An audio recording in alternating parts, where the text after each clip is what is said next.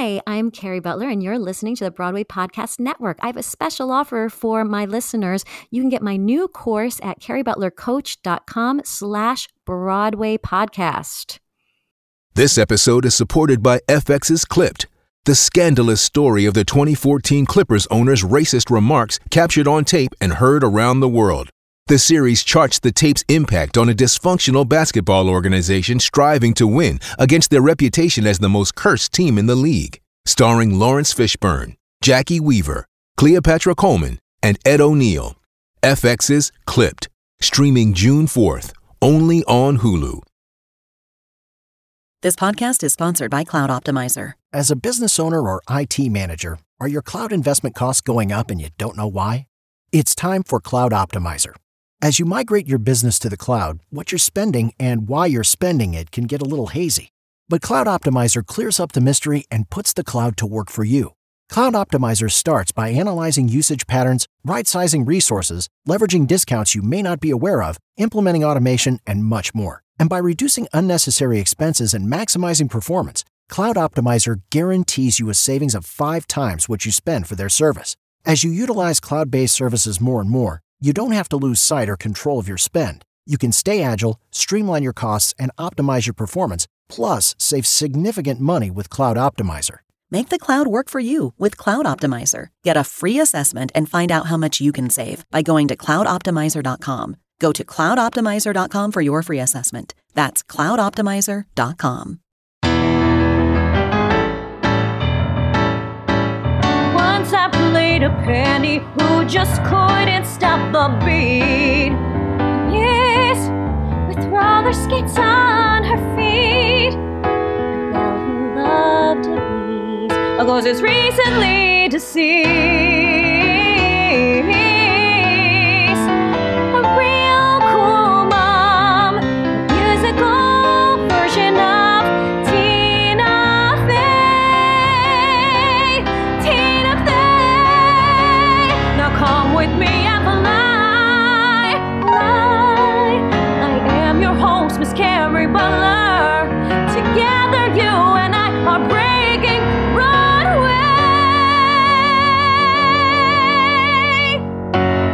Hello, everyone. Welcome back to Breaking Broadway. I am super excited about our guest today.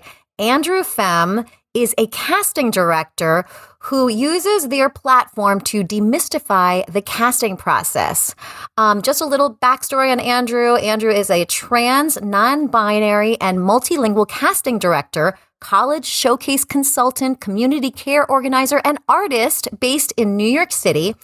In casting, they work in television, theater, film, commercials, and whatever other medium you need. Some of my favorite things you've worked on, Andrew, are Hamilton, obviously, and Russian Doll. Yeah.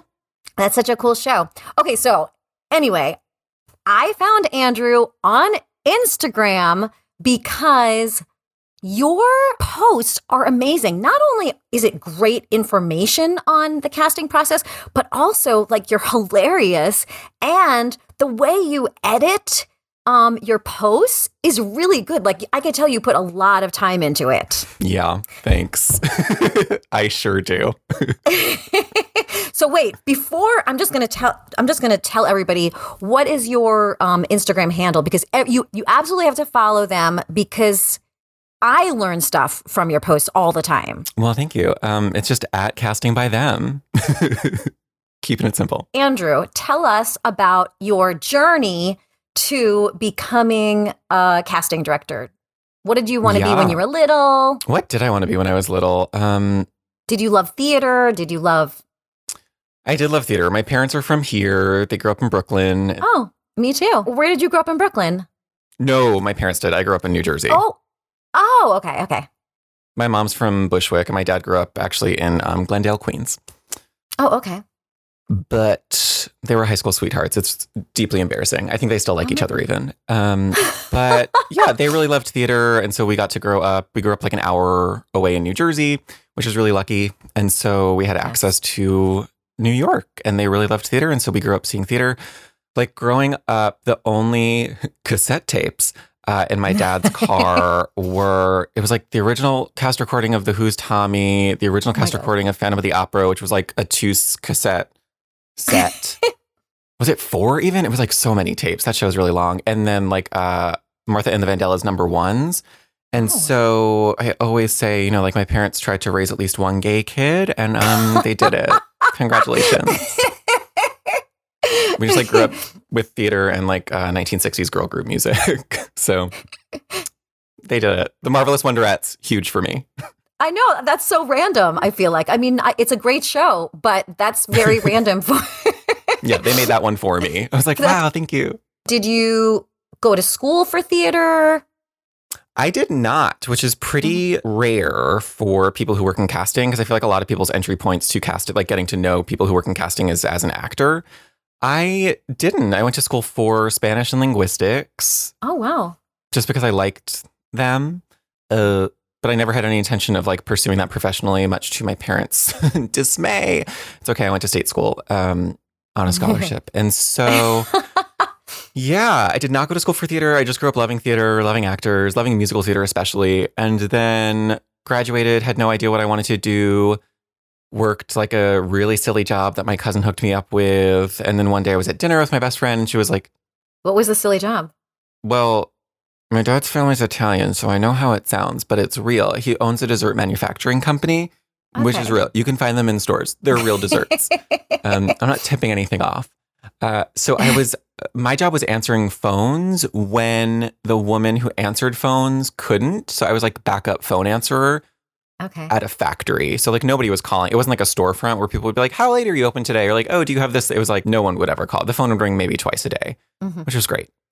So yeah, I was at dinner with my best friend one night and she was like, girl, what are you actually going to do though? Because answering phones for John is not it. And I didn't know. I said I didn't know, but she didn't really believe me. So she pressed and I was like, I don't know, like casting. She was like, great, look into that.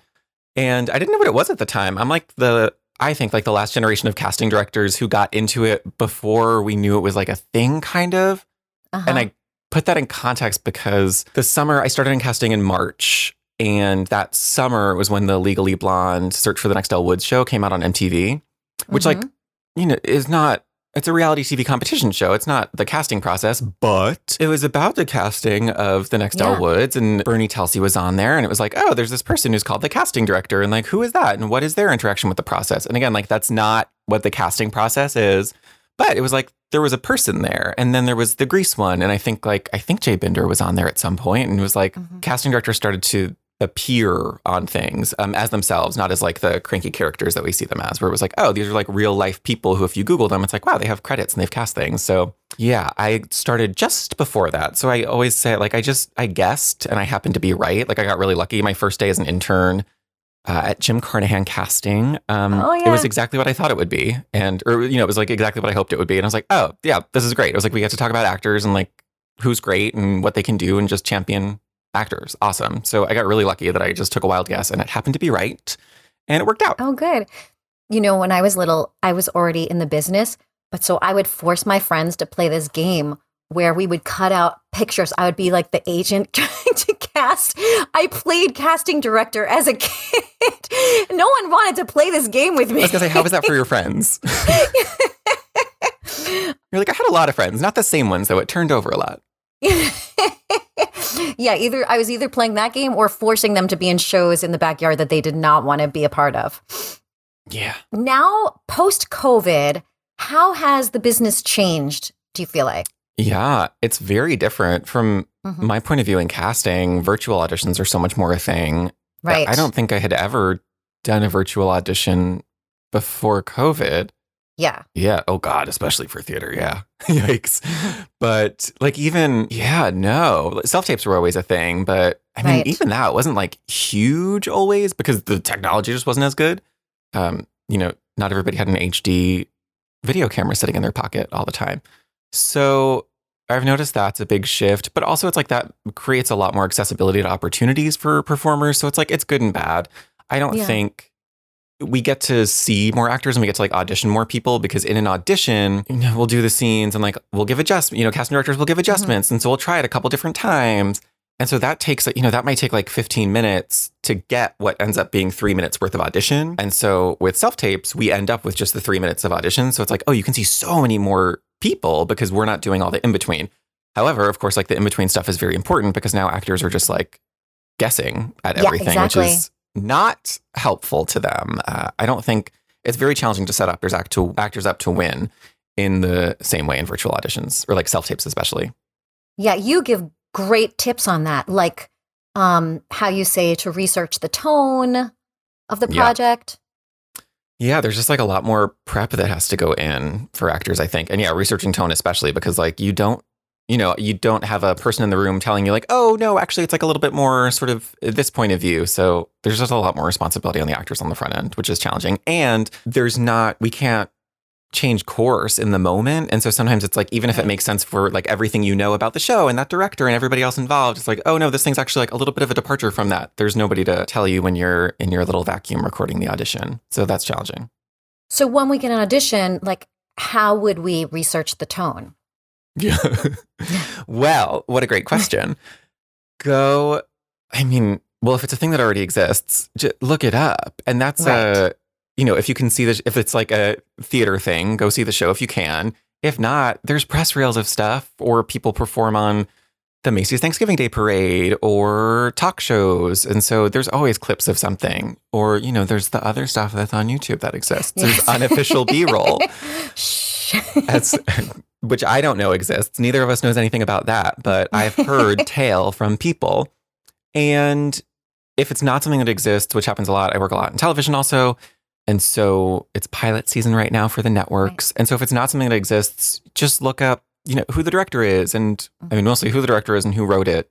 And look at the other stuff that they've done. Because, people have particular styles that they work in. And that's a good thing because it means that like, they leave a mark on their work and that it's very identifiable. And so it's always important for people to do that because sometimes somebody will come in and not have. I worked on a very popular show and somebody came in to audition for it and it was just like completely out of left field. And I was like, hey, did you have you seen the show? Like literally everyone has seen the show. Right. I was like, hey, have you like seen the show or what's going on?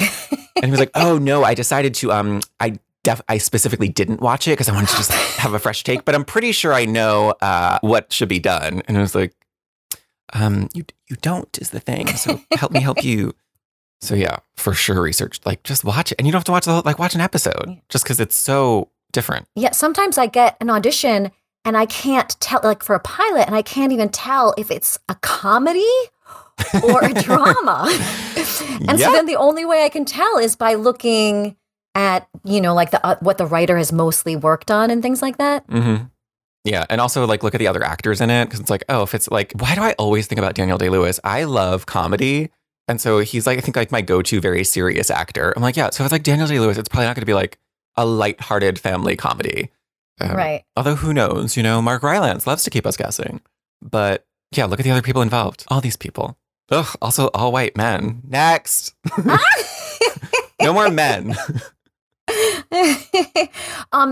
Okay. Also, when we are since we're putting ourselves on tape so much now, what kind of background do we need? All of that stuff, all the technical stuff. What do we need? Yeah, the opposite of what's behind me right now. And if you ever watch my videos, the opposite of what's there. But I did that. I was trying to figure out what to do. I talked to a friend of mine, Mary Page Nance, who's in A Beautiful Noise, right? On Broadway. Yeah, that's the name of the show.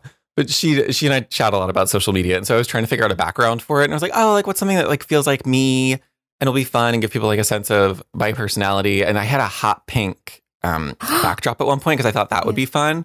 But then it was just like it was a little too serious and intense because it was like a little too polished in a way that I didn't think like was me ultimately.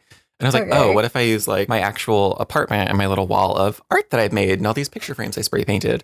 So the opposite of this. What background do you need? Just something like plain and simple. It can be, a lot of people use like that really rich blue tone just because it makes a lot of people pop against it. Yeah, a lot of people look good against it, which is great. If you have like a darker skin tone, you could think about shifting more toward purple because that's a little bit more complementary. A lot of people use like a gray. And so you could do like a gray with a little bit more of a blue in it or whatever. But yeah, something just plain and simple because you don't want distractions from the work. And also, oh God, right. Something that I think used to be more the trend is like those ones with a little bit of like a pattern to it, like the sort of tie-dye-y kind of feel. You would know it if you saw it. If you look up like old self-tapes, like auditions from like 20 years ago or something, that used to be like the style. It was this weird, it's like not tie-dye, but sort of tie-dye pattern. So for the love of God, use a solid. And we should have a ring light? Is that... You should have some kind of light for sure because, yeah, I mean, not every camera is great. You know, there's so much light on me right now to look like I think there's not really light on me. But yeah, that's the thing I always encourage people to play around about. And a million years ago, I taught a class on how to self-tape. And I would remind people, like, casting only sees the finished product. I only see what it looks like. I can't see what's going on behind the camera. So, like, by any means necessary, make sure it looks good. And so if that means like moving, you know, some people don't have like a light kit. Great. If you have a bunch of lamps in your apartment and you can move them around and make it work, like great. And if that feels unsustainable at some point and you decide you want to invest in a light kit to make your life easier, do that. But yes, have lights on you. Definitely look at what it looks like before you get started. And always like a good little barometer is like, we just have a little catch light in the eyes. Like, is there a little bit of light in my eyes? There is. Great. That's always like a good thing. Because otherwise, like if I turn all these off, my eyes are black. I know. And I ended up using like a super cheap ring light that seems to do the trick. Yeah. So I didn't buy anything like super expensive for my setup. Yeah, nor should you. There's no need. It's like if it looks good, it looks good. Who cares? And I've had friends truly do like the move every lamp in my apartment around to get it done. It's like, I would never know. It looks great. Cool. Hey, it's Kaylee Cuoco for Priceline. Ready to go to your happy place for a happy price? Well, why didn't you say so? Just download the Priceline app right now and save up to 60% on hotels. So whether it's Cousin Kevin's Kazoo Concert in Kansas City, go Kevin, or Becky's Bachelorette Bash in Bermuda, you never have to miss a trip ever again. So download the Priceline app today. Your savings are waiting. Go to your happy place for a happy price. Go to your happy price, Priceline.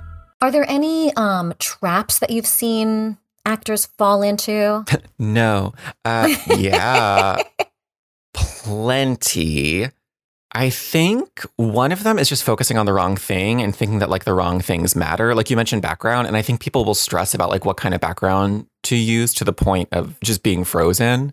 Or think it, you know, or stressing that like, oh no, I use this one that's like a slightly deeper blue, less the, you know, instead of like the slightly lighter blue, like does that? And I want to say that that's hyperbole or an exaggeration, but like it's not. I'm friends with a lot of actors. You guys really torture yourselves. So just focusing on the wrong stuff. It's like, it's literally just about saying the lines and that's it. You know, like if we can hear you okay and see you okay, great. Like I booked people off of so many different kinds of self-tape, like when they're on vacation somewhere and just like shooting on a phone in a hotel room with like no plain wall, but like, you know, with something like this behind them. And it's like, it doesn't really. Yeah, it's like if you're good, you're good. It'll be fine. You know, and also I think a thing a lot of people maybe don't know is that, yeah, a lot of times now, less so for theater because there's a longer callback process, but for like TV, there's not often a callback process. Oftentimes you'll get booked from your self-tape. Like you will send in your one audition and be done and then be like, hello, you got the job. We will see you on set. And so, yeah, like that's why the stakes are a little bit, this might sound counterintuitive, but the stakes are a little bit lower just because like there's not going to be a callback process. So it's like, you're good. Like you're going to get the role or you're not going to get the role. Like it's not going to be whatever's going on. You know, of course you want all those things. Like, you know, you want us to be able to like see you and hear you and have sort of a plain background, but like, doesn't matter. And I think people focus a lot on that, or they'll just get really in their heads about slight differences in a line reading that don't make any. It's like if it's motivated and it's grounded and it makes sense for the character and what's going on in the scene, your relationship with the other people, like it doesn't matter. Like I've never been watching an audition, especially if it's, you know, like 2 or 3, like a couple pages where it's like you're thinking about one line in a scene that's this big, like it doesn't matter. But I think people get really stressed about that. And they're like, oh no, that was such a good take. But the way I said that one thing, it's like, no, a good take's a good, like view your auditions holistically. And just because I think that's helpful, just so you don't get hung up on like any one particular detail. Because like if the whole thing is good, that one little, even if it's like forgetting a line or, you know, oops, I sort of forgot the line. So I kind of paraphrased, like so often it doesn't matter. I mean, I guess if it's Shakespeare, someone's probably going to notice, but like, I don't cast Shakespeare. Good to know. Good to know. What about like, are there any people that come in and just like every audition, they just really know what they're doing? And is there something to that? Yeah, there's, I think a lot of people that do that who we audition often, but I do think that's a thing that definitely takes time because auditions are very high stakes. It's so weird and unnatural. I mean, first of all, it's like, right, we're all playing pretend. So even on that level, it's like, okay, so you're walking into a room with like, not me, and maybe we've never met each other before. And then you're going to do a scene where you're not you and I'm not me. And I also might be like a few different characters. And there might be like this big world and a lot of stuff going on. So it's like baseline, it's weird. What we do is very silly. And, like you want to get the job because sure, you want to be in the show, but also like you need to pay rent. You need to keep your health insurance. So like there's a lot of stakes in auditions, which is why I think it's like very important for casting directors to work overtime to try to make actors feel at ease. But, people who are good at auditioning, I think are able to. Actually, Lisa Kudrow, there's an episode of RuPaul's podcast. It's episode 62, Lisa Kudrow.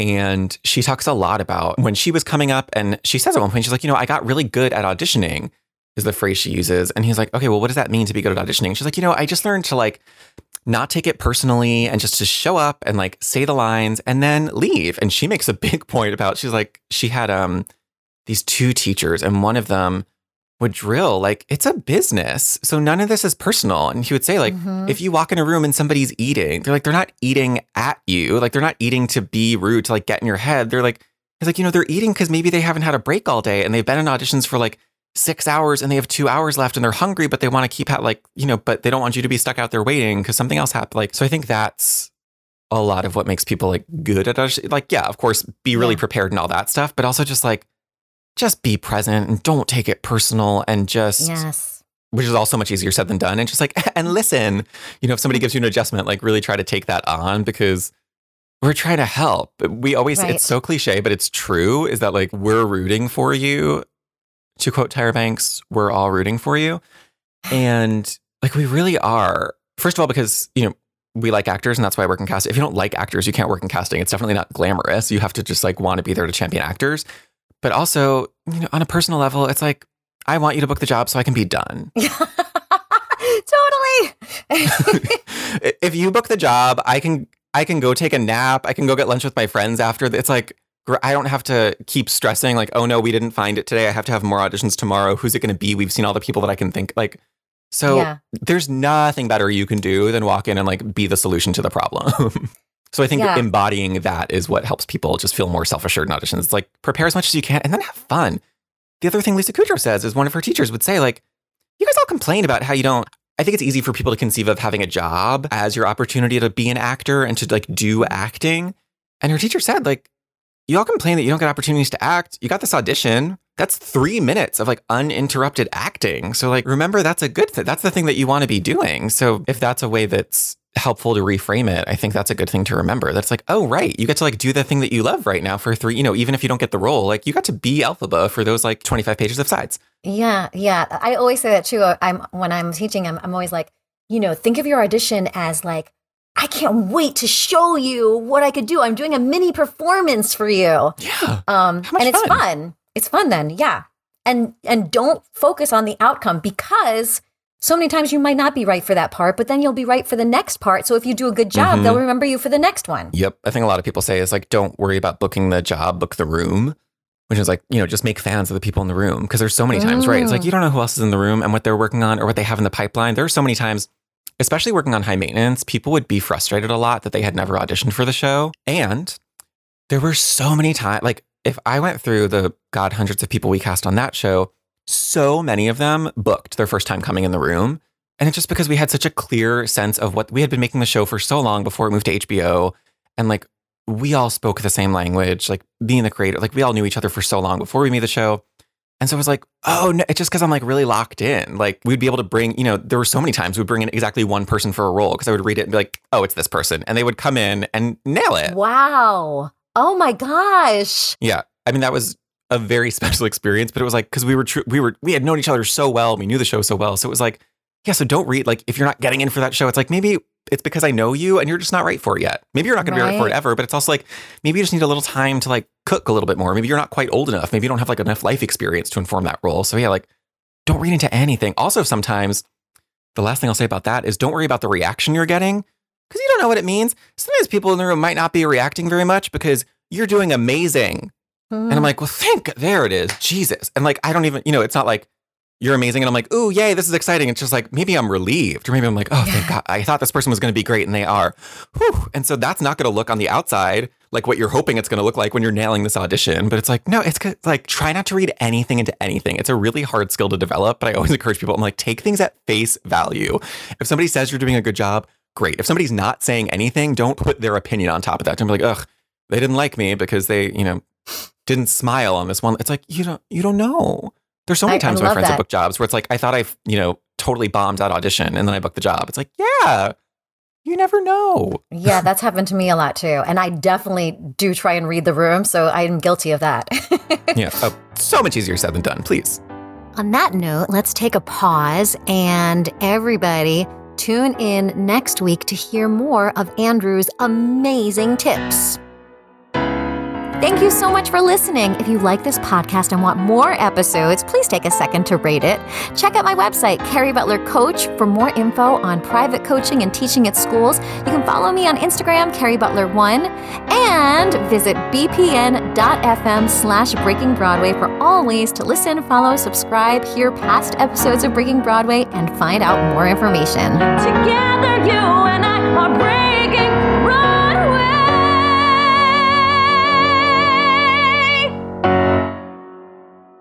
Hey, it's Leslie Odom Jr. here on the Broadway Podcast Network to tell you about the Rise Theater Directory, a program of Maestro Music. Rise is a national online resource designed to connect and empower backstage and administrative and creative theater professionals from underrepresented backgrounds.